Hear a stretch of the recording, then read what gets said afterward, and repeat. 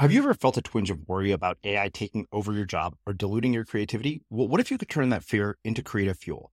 We've just published an amazing new ebook called The 4 Keys to Success in an AI World, and this is more than just a guide. It's a deep exploration into the human skills that AI can't touch, the skills that are essential for standing out and thriving, no matter how much technology evolves.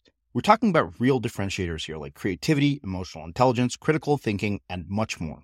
Inside, you'll find actionable insights and strategies to develop these skills, whether you're a creative person, a business person, or just simply someone who loves personal development. This isn't a story about tech taking over. It's a story of human creativity thriving alongside AI.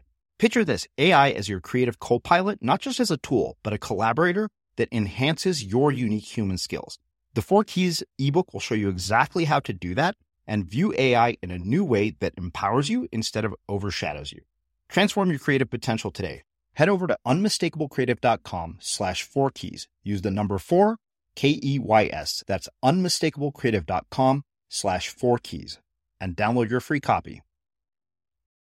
So say I was calling a girl and she had, a brother or a sister. I mean, there was a 25% chance of her actually answering the phone when I called, and a 75% chance of the mom, the dad, or the sibling answering the phone.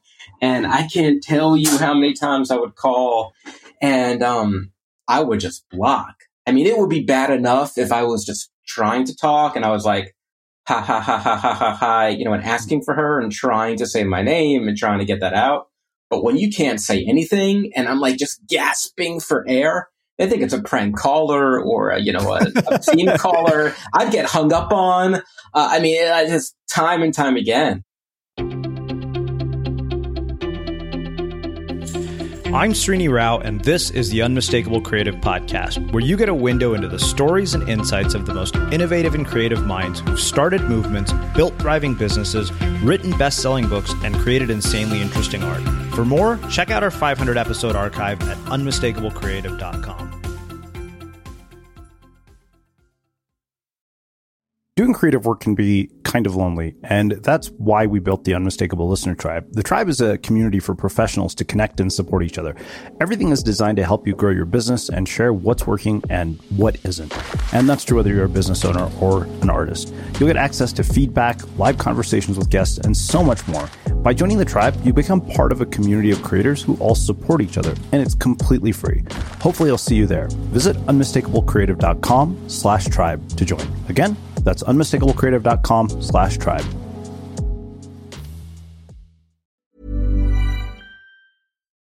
Life is full of what-ifs. Some awesome, like what if AI could fold your laundry? And some, well, less awesome, like what if you have unexpected medical costs? United Healthcare can help get you covered with Health Protector Guard fixed indemnity insurance plans. They supplement your primary plan to help you manage out-of-pocket costs. No deductibles, no enrollment periods, and especially no more what-ifs. Visit uh1.com to find the Health Protector Guard plan for you. Life is full of awesome what-ifs, and some not so much, like unexpected medical costs. That's why United Healthcare provides Health Protector Guard fixed indemnity insurance plans to supplement your primary plan and help manage out-of-pocket costs. Learn more at uh1.com. Ever catch yourself eating the same flavorless dinner 3 days in a row? Dreaming of something better? Well, HelloFresh is your guilt-free dream come true, baby. It's me, Keke Palmer. Let's wake up those taste buds with hot, juicy pecan-crusted chicken or garlic butter shrimp scampi. Hello Fresh.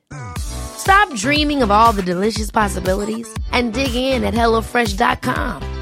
Let's get this dinner party started. I'm Sandra, and I'm just the professional your small business was looking for. But you didn't hire me because you didn't use LinkedIn Jobs. LinkedIn has professionals you can't find anywhere else, including those who aren't actively looking for a new job, but might be open to the perfect role, like me. In a given month, over 70% of LinkedIn users don't visit other leading job sites. So if you're not looking on LinkedIn, you'll miss out on great candidates, like Sandra. Start hiring professionals like a professional. Post your free job on linkedin.com/people today. Many of us have those stubborn pounds that seem impossible to lose, no matter how good we eat or how hard we work out. My solution is PlushCare. PlushCare is a leading telehealth provider with doctors who are there for you day and night to partner with you in your weight loss journey. They can prescribe FDA-approved weight loss medications like Wegovy and Zepbound for those who qualify. Plus, they accept most insurance plans. To get started, visit plushcare.com/weightloss. That's plushcare.com/weightloss. As creators, we're always on the move. Whether it's a live podcast event, a pop-up shop, or a workshop, we're constantly interacting with community, and that's where Tap to Pay on iPhone and Stripe comes in. Imagine this. You're at a live event, a listener loves your merch, or a participant wants to sign up for your course on the spot. With Tap to Pay on iPhone and Stripe, you can accept their payments right there and then, right from your iPhone, so there's no extra hardware or no delays. Total game changer. It's not just for creators. Any business owner can do this. It's about making transactions smoother and much more personal, growing your business in your way. We've been using Stripe for our products and courses for a long time, and now with Tap to Pay on iPhone, you can take your business to the next level too. So visit stripe.com/tapiphone to learn more. Remember, folks, with Tap to Pay on iPhone and Stripe, your business is always at your fingertips. Rob, welcome to the Unmistakable Creative. Thanks so much for taking the time to join us. Thanks so much for having me. I'm excited to talk with you. Yeah, it is my pleasure. So, as you and I were saying before we hit record, you've actually been a listener to the show, and I always love it when, I get to hear stories from listeners that are so interesting that I want to have them as guests. In fact, that just, is probably the ultimate compliment in terms of what we could be accomplishing with the work that we do here. But, you told me that you're the creative director for the Universal theme park, and immediately I was intrigued. But before we get into all of that, I want to start with a question that you may have heard me ask once or twice. And that is, do you have siblings? And if so, what birth order were you, and what impact did that end up having on how your life has turned out? So I have an older sister. She's about 20 months older, and she lives in Atlanta, and she is a lawyer. And she's a very successful lawyer living in Atlanta. And I'm younger. And it's really interesting because I never really thought about the impact, I think, until recent years. So she is a lawyer. She got straight A's like throughout everything, all the way through her Ivy League law school that she went to. And that was not me. Yeah. And so, so even though she's a year and a half or so older, she was a grade ahead of me in school. So I always had the same teachers that she had, like year after year. Like it was just a cruel fate or something. But I would always get the same teachers, and the teachers would have the expectations that, I'm her younger brother, so I'll be a straight A student as well. And that was not the case. Yeah. Well, so there are numerous questions that come from that alone. So it's funny because I think that despite my sister being the younger sibling, she is kind of that same sort of, caliber and pedigree. Like, me and my friends joke that I remember when she was first dating, we're like, who the hell is she going to marry? Elon Musk? Like, look at her, pedigree. And turns out, her husband happens to be kind of the same. He's, Stanford alum, did Harvard, grad school at the Kennedy School, and then worked in the Obama administration. And we're like, you two guys are basically like, is guaranteed you're going to have genius kids. But the funny thing is, like, I remember for the longest time, I had a very deep sense of inferiority when it came to my sister. I was like, oh, she's 1,000 times smarter, which she is, by the way.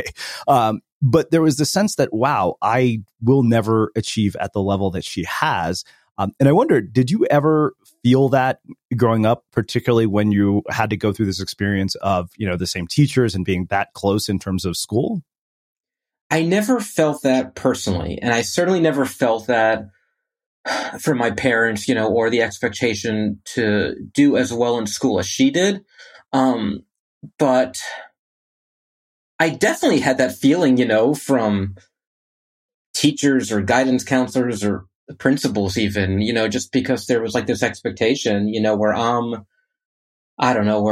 like begging the teacher for extra credit projects or something, or like asking for extra help in math. And that wasn't the case with my sister. But yeah. I think I had a pretty healthy relationship with that. So, you have a sister who goes and gets an Ivy League degree, becomes a successful lawyer. And that makes me wonder, what was the advice that your parents gave each of you about making your way in the world when you were growing up? And did it change with you in comparison to what it was with your sister? Did she set any expectation with them? I mean, I know you kind of said they didn't put pressure on you, but how did the advice change from each sibling? So it's funny, like my sister, when she was, I don't know, like in first grade, I think, or maybe second grade, my grandfather was actually taking her to elementary school, and they were late and he was speeding, and they got pulled over by a police officer. And my sister, who was, I guess, however old a child is in first grade or so, she actually was arguing with the police officer and talked him out of the ticket. Like, she talked him out of the speeding ticket as a first grader, So at some point, either my grandfather or grandmother said to her, she should become a lawyer. And it was like so weird. This is like a movie. But from that instance on, like, that was the only thing she had in her head. Like, I'm going to become a lawyer. She never had, like this, this existential crisis of, well, what should I do? What are my passions? Like, she just had it in her head. I'm going to become a lawyer. That's what the path was. And that's what she did. I was all over the place, No. I loved cartoons and Disney movies and the Muppets. I thought that Jim Henson was just brilliant and this innovative pioneer. And I loved SNL and comedy writing and Mad Magazine. I mean, so my interests were just all over the place, and none of them were along the traditional path of, okay, well, here's here's exactly everything you have to do to become an SNL writer or a Mad Magazine writer or to write for The Onion. I mean, if you're interested in medicine or becoming a lawyer, there's just a very clear cut path. Here's what you do. Here are the electives you take. This is the extra, these are the activities to boost a resume. Not the case with me. I had no idea how to do any of the things I wanted to do. Mm. And if memory serves from when you wrote in, you also had to deal with a learning disability of some sort, right? No. So I started to stutter. I remember it was something along those lines. Yeah. So I started to stutter at age 2. And I mean, this was actually probably the biggest thing that has impacted my life. It continues to this day. I have overcome a lot of the anxieties around my speech for sure, but it isn't something, that you overcome fully, I would say. But my speech journey and the stuttering, I mean, that has absolutely played the biggest impact on creativity and me exploring creative ways of doing things, I'd say. Yeah. Well, you probably heard the episode we had with Jose Perenian, who is now a stand-up comedian and public speaker who stutters. And I remember he opened the episode by saying, he was like, for those of you who think there's something wrong with your Wi-Fi, there's not. But what I wonder, and it's the same question I had for him, is how did that impact your relationships, your friendships, and particularly your dating life? Like, where does that carry you in a dating life? I mean, I can't imagine.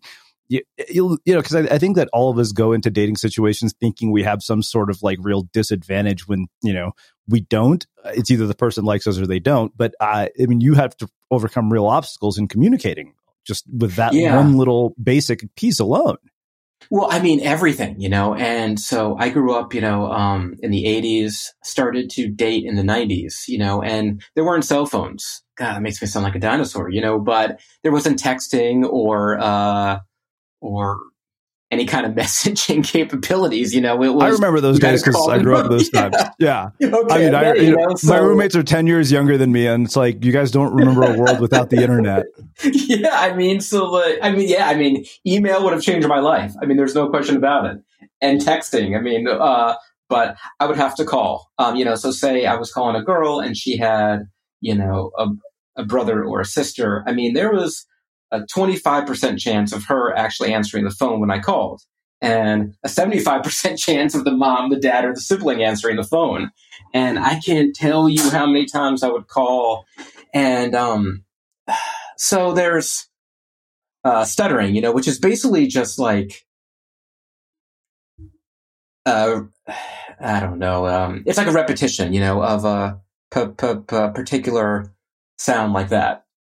Yeah. And that's bad, because if you do that enough times, people eventually start to notice and they snicker or they laugh or they make a funny face or whatever.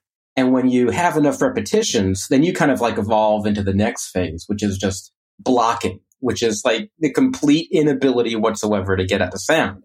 It's almost like there's someone and they've got their hands like squeezed around your neck and you can't speak, you can't breathe. And so blocking really sucks. So what would happen is when I would call a girl on the phone and, and again, there's like a 75% chance of someone other than her answering the phone, like I would just block.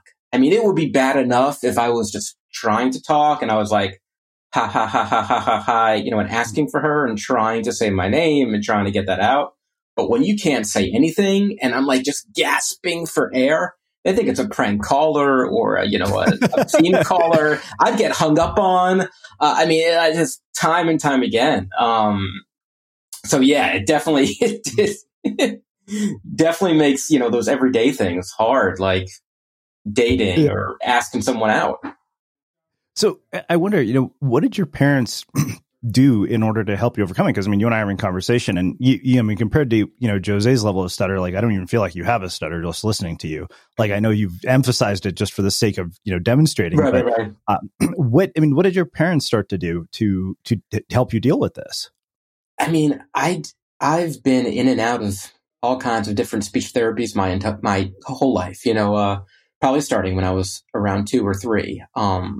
And again, growing up in like pre-internet at the times, of course, was also pretty lonely as far as being a person who stutters because I didn't know anyone else who stuttered, and I wasn't insecure about, my sister making straight A's and all this stuff, but I was definitely insecure about my speech. I felt like there was something wrong with me, and when you're a kid and you're sitting in class and you have to read out loud and, they would always go up and down the rows, okay, so we're going to go up and down, and each person reads a paragraph and just go up and down. And I'm just sitting there waiting for my turn, waiting for my paragraph, and you're sweating and, like your neck is burning up.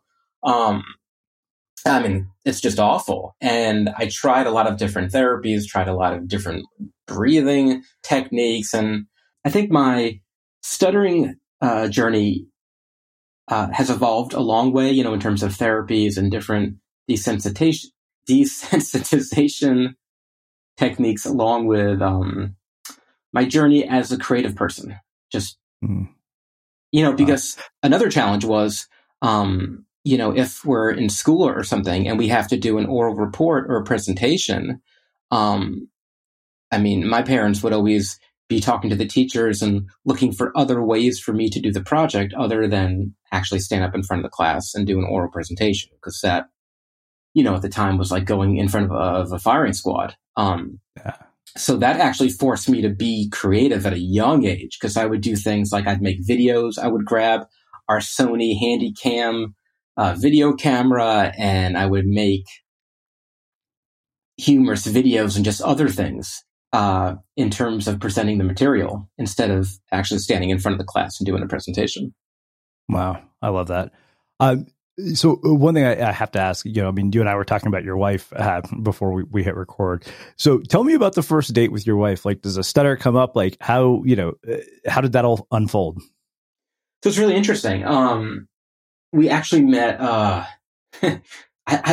so I don't think I've ever actually said this publicly, but we've actually met on an online dating site. And I never thought I would be on an online dating site. And I didn't even go on it because of speech. But it's really interesting how we met because really the beginning of our relationship was just a lot of emails back and forth. So we really had the chance to get to know each other through just long, detailed emails, and they were funny and they were sincere and they were sweet. And so by the time we actually met in person, we already had established a pretty decent connection. But no, I hid the stuttering. I don't think I actually told her and brought it up until, I don't know, 3, 4, 5 months of actually dating.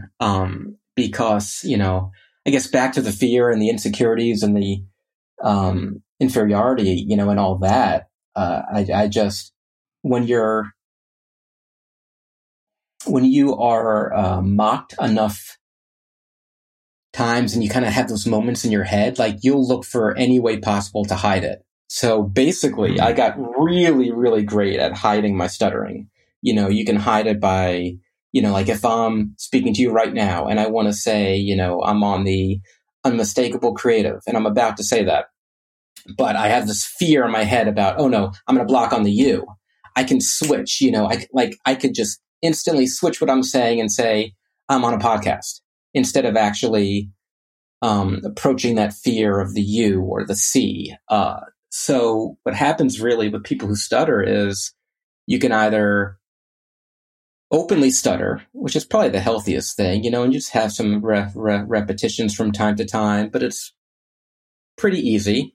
You can block, which I described. I mean, that just feels like you're being strangled and can't get a sound out. That sucks. Or you can hide it, which is what I did for probably 30 years, where you avoid words, avoid situations. I would pretend I would have laryngitis in situations. I would go to a restaurant, and if I really wanted to, I don't know, have the steak have the steak, and the waiter is standing there, and I'm about to order, and all of a sudden at the last minute, I'm afraid of the S sound or the ST sound. I would switch it and I would order the chicken instead.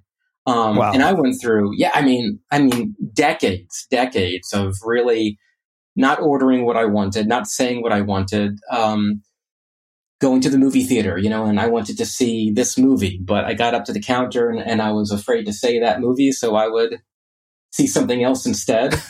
I mean, just so many situations, which really just leads to not being authentic, right? And not being true to myself. Wow. So, I have 2 questions about this. One, I don't think that we ever completely outgrow all of our insecurities. I think that we're all insecure about something. Like, I'll be the first to admit that I think that, despite sort of getting over it to some degree, I think I'm still insecure about the fact that, I'm 41 and single, and, which is the bane of my mother's existence and the bane of any Indian mother's existence. That is definitely like a source of insecurity for me.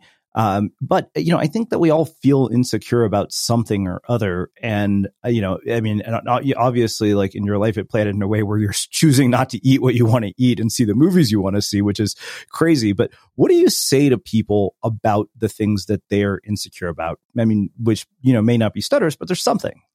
Yeah, well, I think what I've realized in recent years that I wish I realized a hell of a lot sooner was that everyone's got something. Because I just remember growing up and feeling, really, really alone because we didn't have the internet, so I didn't know anyone else who stuttered, and I definitely didn't know anyone my age who stuttered, so you feel like everyone is looking at you, and you feel like everyone is pointing at you and whispering behind your back.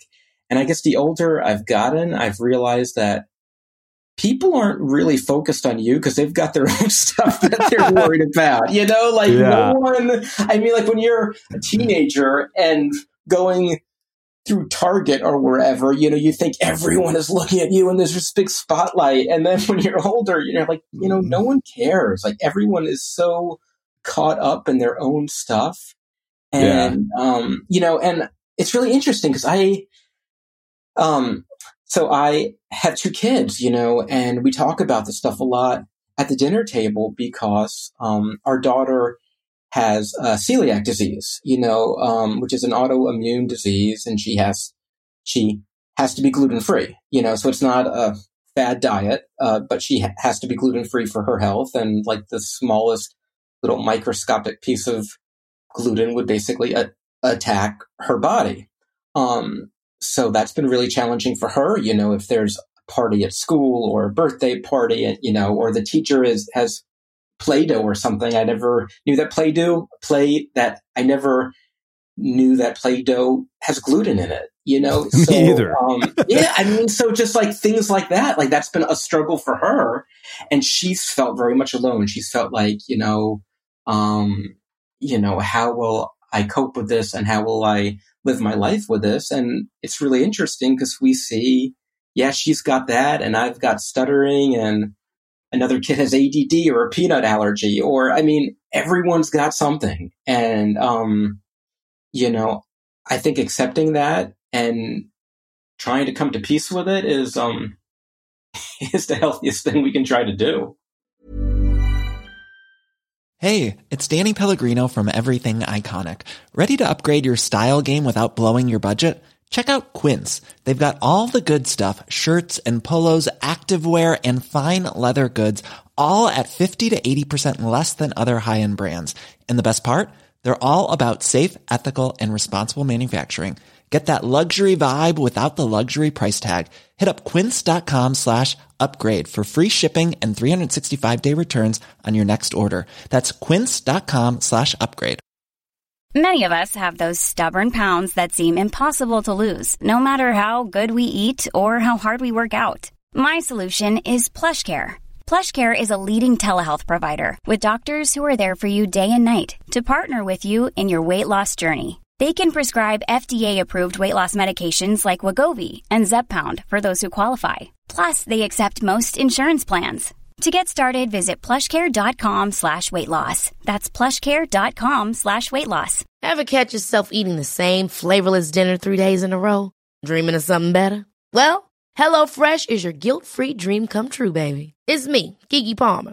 Let's wake up those taste buds with hot, juicy pecan-crusted chicken or garlic butter shrimp scampi. Hello Fresh. Stop dreaming of all the delicious possibilities and dig in at HelloFresh.com. Let's get this dinner party started. I'm Sandra, and I'm just the professional your small business was looking for. But you didn't hire me because you didn't use LinkedIn Jobs. LinkedIn has professionals you can't find anywhere else, including those who aren't actively looking for a new job, but might be open to the perfect role, like me.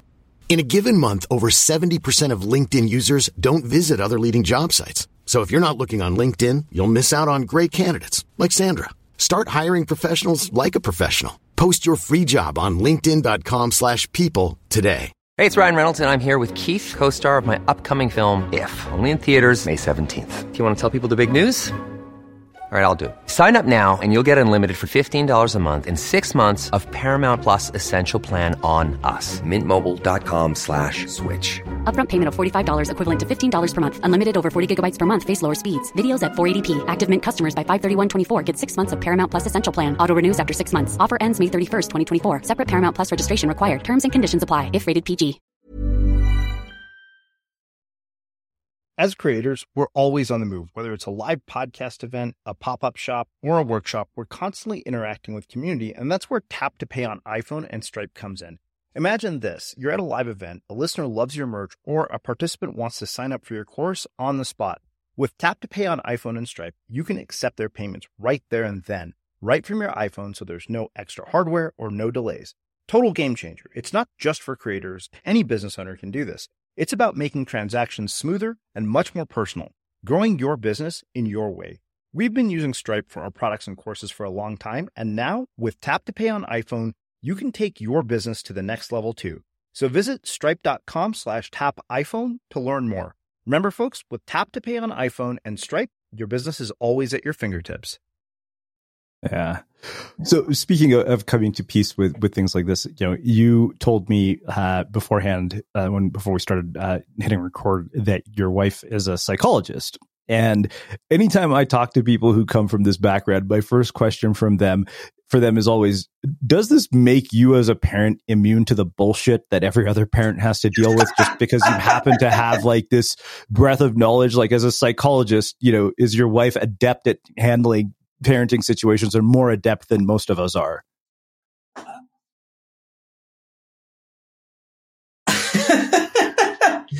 Oh gosh, I don't know. I mean, I think to some degree, yes, and I mean, so she, she got her PhD in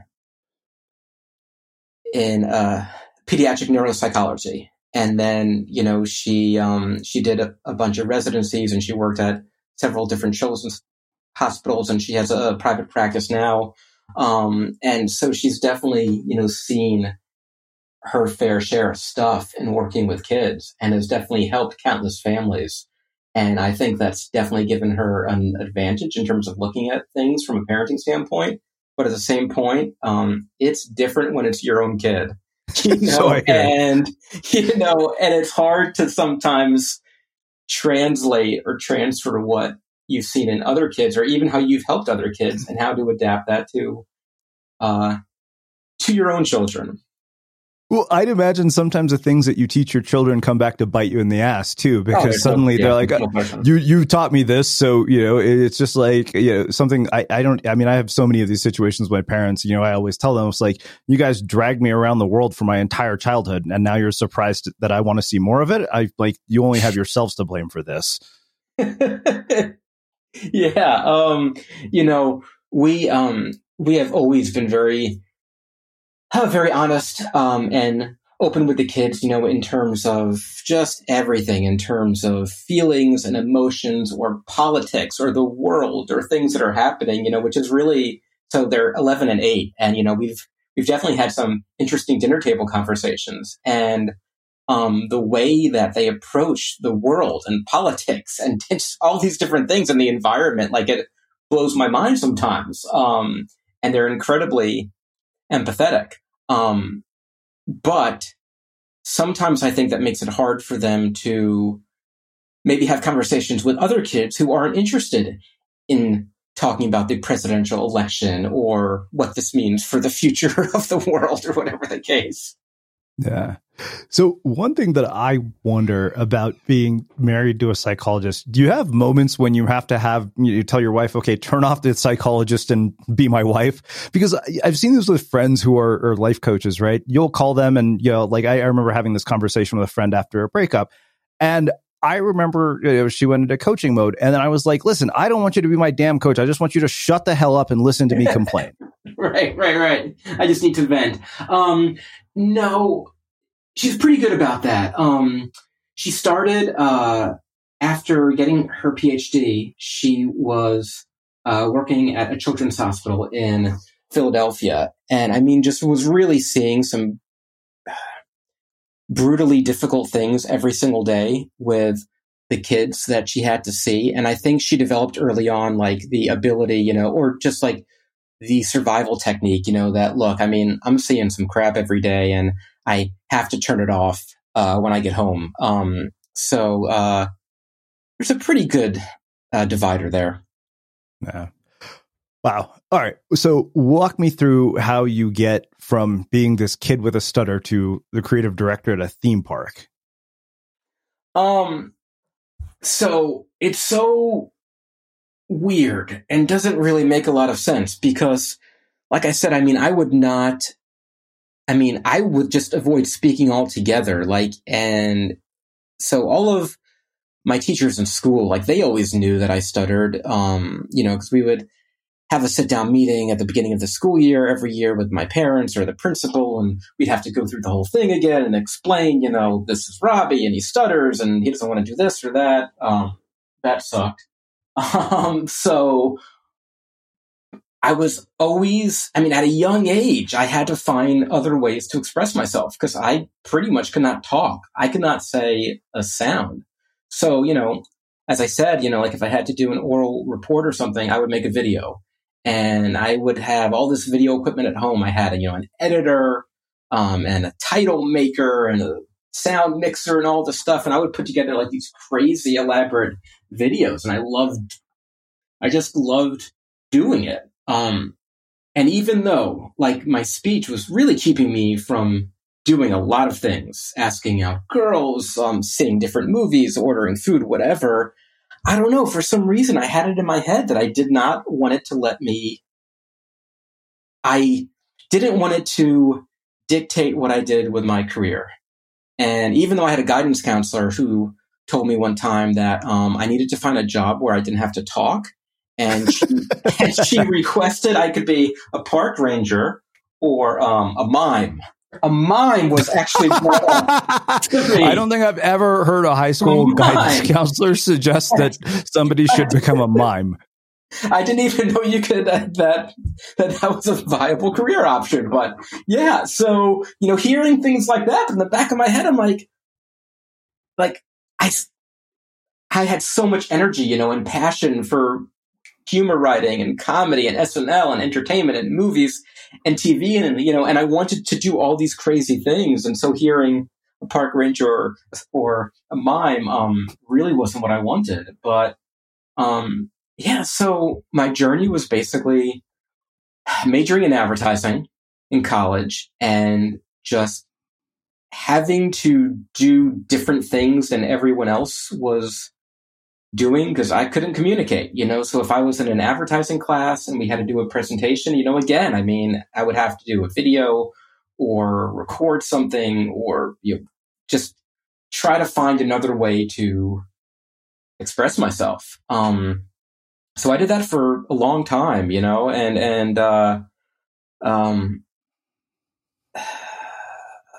it's just been really an interesting journey, of just a lot of different advertising agencies and a lot of different states and big agencies and small agencies and big accounts and small accounts and a lot of different personalities. But along the way, the only consistent thing was basically hiding my speech. Because in my head, if anyone ever found out that I stuttered, I would be mortified, if anyone knew, or if my creative director knew, or the head of the agency knew that I stuttered, I just had it in my head.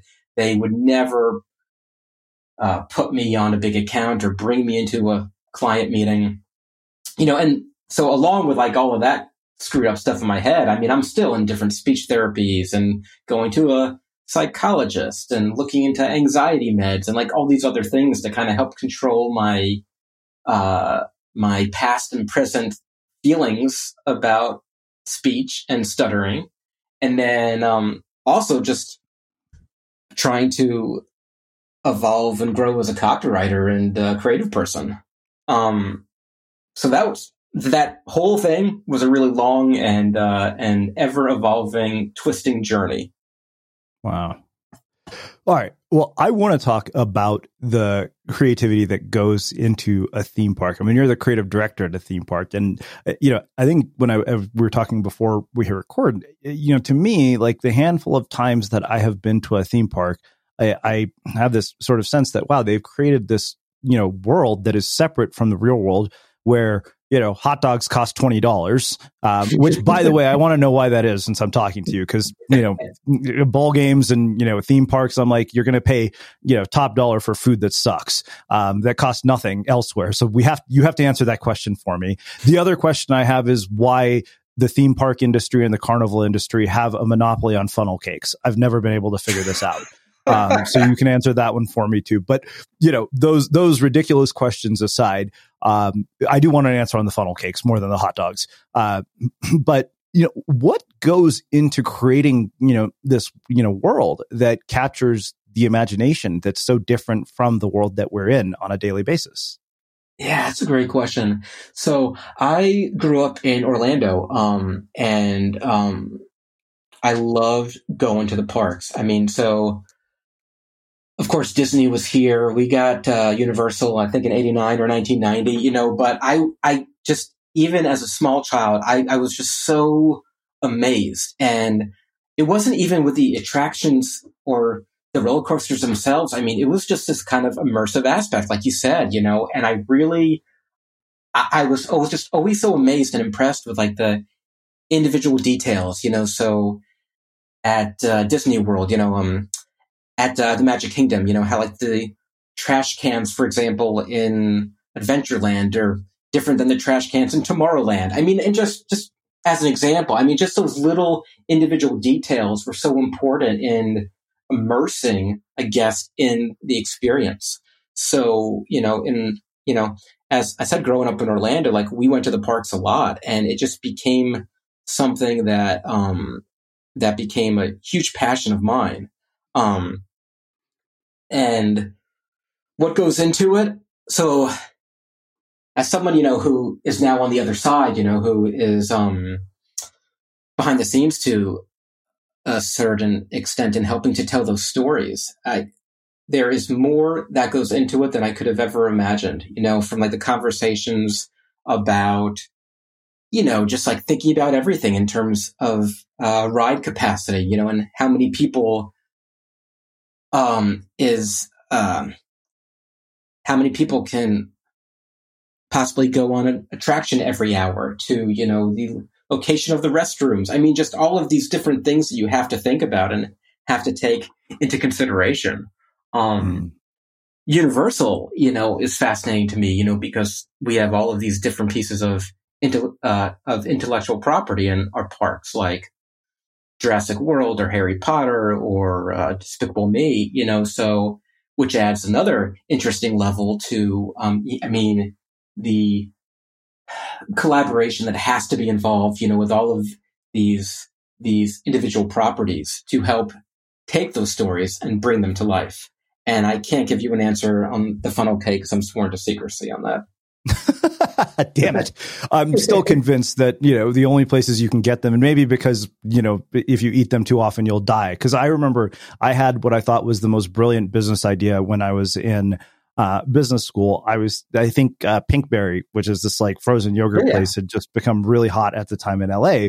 And, frozen yogurt was becoming all the rage. And I remember telling a friend, I'm like, you know what nobody has done yet? They've never created a place where you can buy funnel cakes because the damn carnival industry and theme parks have a monopoly. Why is that? And my friend sat down and he was like, yeah, but he's like, we got to make it healthy. I'm like, dude, that's an oxymoron. You can't make a funnel cake that's healthy unless it's disgusting. Yeah. There's no such and I remember, eating one, like, and every time I eat one, I see one, I'm like, oh, that looks amazing. And immediately afterwards, I'm like, damn it, I regret eating this. So good at the time, though. Yeah. So, I think that what I love about, what you've said is that you're creating an immersive experience. And I think that really struck me because I don't think we're limited to physical spaces when it comes to immersive experiences, right? If you look at the best writers, what do? They immerse you in whatever they're saying. I think that to me, we were saying before, we hit record, like the thing that I will look for before anything else is what this person's story is like. And is there a possibility to get a listener so immersed in the story that they can just sit in their driveway and we can create, what NPR calls driveway moments? But I guess the real question is then, how do people bring that into their own work if they're not creating work out in the physical world? Because you as a theme park director probably have a lot of insight on how we bring it into other areas of our creative work. Yeah. So I think one thing that I had to overcome in my own head, because when I was starting out, I worked on a lot of just really less than sexy accounts. I mean, I've done stuff for, I've written ads or TV commercials or, all kinds of things for things like bed bugs or pest control products or, all kinds of insurance. I mean, just really really dry stuff. I've done natural gas. I mean, how do you sell natural gas? I mean, every company's got the same kind of natural gas. It just, it's a different logo on a billing statement. So I always had this mindset when I was starting out, that you can't do flashy work and sexy work unless it's, for like a big flashy brand. And after a few years of kind of thinking that, I realized that's a cop-out. I mean, that's an easy way to say, I'll do like the bare minimum or give like the first or second idea that I have and not have to push any harder because, it's a non-sexy brand. I think everything has gotten smarter. TV, obviously, movies, and advertising. And the way we communicate with people has just gotten smarter. And I think now, like, you have to immerse people in something if you want them just to listen to your message. I mean, I don't care if you are writing copy for a Facebook ad or a banner ad. I mean, and I don't think I've ever intentionally clicked on a banner ad in my life. But I mean, I think if you're still doing it, you've got to think about what will get someone to stop scrolling with their thumb and to listen. And, I think it's harder than ever, obviously, because attention spans and there's so much noise and so many channels. But I think I like to do something, and I heard this from someone else, and and I don't even remember their name to give them credit to it. But like the idea is like in everything you do, you need to find some kind of a human truth, right? I mean, I love that. If you are doing something about bed bugs, like what does that mean? How do they affect a person who's sleeping in their sheets and they wake up in the morning and they've got like hundreds of bites all over their arms and legs? Like, what does that mean? What does that feel like? Do you feel like you've been invaded? Like your space is no longer safe and secure? It's just like how do you unpackage something enough and unravel it until you can find something that's actually true? So it doesn't feel like an ad or just, a bunch of marketing fluff, but it feels like you read it or you hear it and you shake your head and nod your head and be like, yeah, I've been there. I get that. It's so funny to hear you say this because, I think that, when you mention the words human truth, I'm then thinking to myself, yeah, that's literally what it is that makes every guest that we have, who they are, is that they express a human truth that people can resonate with. And, I think that that's really what's at the core of the most resonant stories. And even thinking about my friend Mars Dorian, who talks about this idea of, standing out in a way that his work is so distinctive. Like you see his stuff, it rolls through your feed. And, I love that you brought up this idea of, not being able to do these things if you don't have sort of a sexy brand. Because I remember I did a workshop for Citibank, and it was a half-day workshop in which we're talking about creativity and productivity. And the night before the workshop, I went to a shopping center in LA called The Grove. And normally I would have never noticed the signs, but because I was doing the workshop for them, I saw their signs. And I thought to myself, this sign is really forgettable. There's nothing about this that would make me actually stop and look at it if it weren't for the fact that I'm talking to these guys tomorrow. And then I thought to myself, now, if Mars Dorian designed the stuff for them, you wouldn't be able to not stop and look at it. Yet I think that the fact that, they've got this like 100-year-old brand, this logo that everybody knows, would prevent them from taking that risk. Yeah. I think a big challenge, that people who are in advertising or in a marketing field often have to face, is that there's always like everything always feels like it's rushed. Everything is already late. It was due yesterday. We have to get something out there as soon as possible. And I think I don't exactly know what's driving that, but it just seems like that's always the case every place I've ever worked. And I think in the desire sometimes to get something out or to beat someone else to the marketplace with a message, I mean, you're sacrificing that, that true insight, again, that pure insight that will lead to the human truth that will make someone feel something. It's a shame. Yeah, I guess it's funny because the follow-up to that was going to be, how do you uncover the human truth in something? You're talking about it through the lens of, designing theme parks, but how do you find that thread? Because I don't feel, and I'm not expecting a step-by-step answer to this. Like, this is one of those questions where I think you don't really have an answer, more probably just an insight. I might have an answer. So I love I think in order to create something immersive for a reader, a theme park guest, anyone, you need to first immerse yourself in just everything you can about whatever it is you're trying to think about or solve from a creative standpoint. So, if I'm working on a project, say for, coffee, just like I will dig into articles and research and YouTube videos and just as many different things and different perspectives as possible, to understand the to understand the perspective of the person who's growing the coffee beans.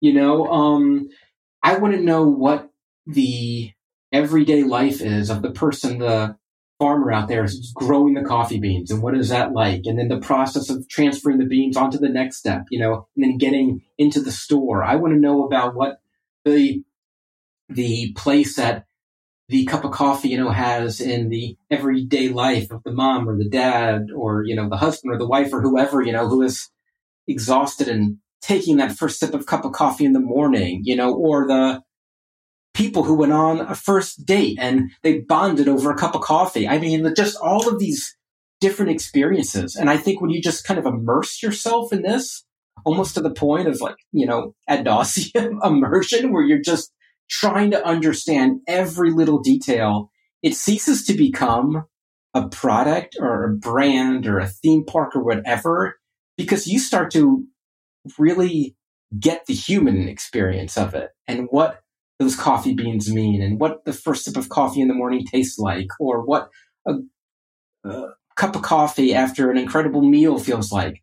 And I think all of that immersion into the experience will lead you to creating what's true about that. Like, what's true and what impact does that experience have on the people who are taking part in it? Wow. I love that. I mean, you've literally just given me so much fodder to think about, even for my own ad reads for the show. Awesome. This has been really, really fun. I have just learned so much talking to you and feel like you've just filled this with nuggets of wisdom. So I have one final question for you, which I know you've heard me ask. What do you think? I don't know about funnel cakes.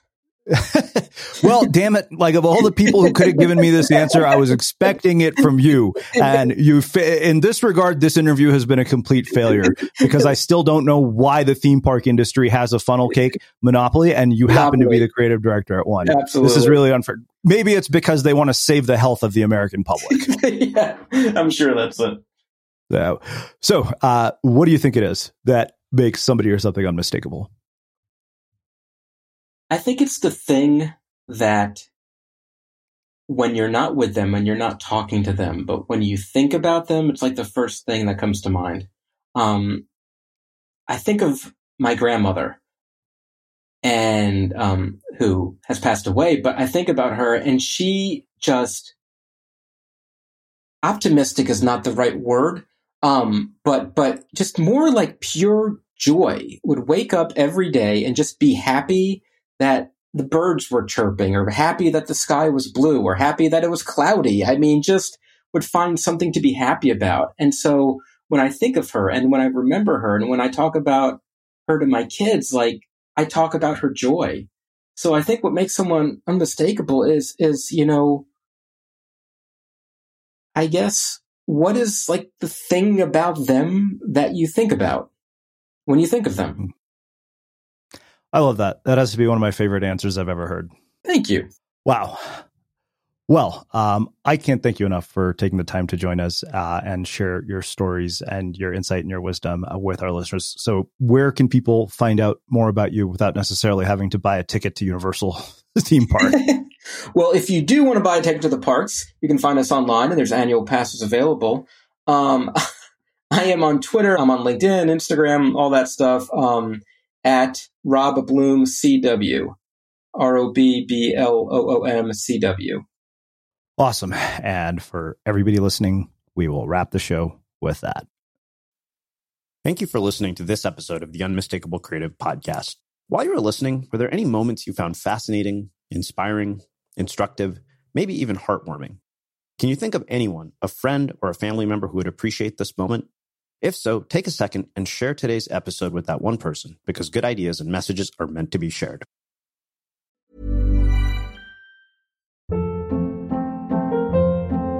Hold up. What was that? Boring. No flavor. That was as bad as those leftovers you ate all week. Keke Palmer here. And it's time to say hello to something fresh and guilt-free. Hello Fresh. Jazz up dinner with pecan-crusted chicken or garlic butter shrimp scampi. Now that's music to my mouth. Hello Fresh. Let's get this dinner party started. Discover all the delicious possibilities at HelloFresh.com.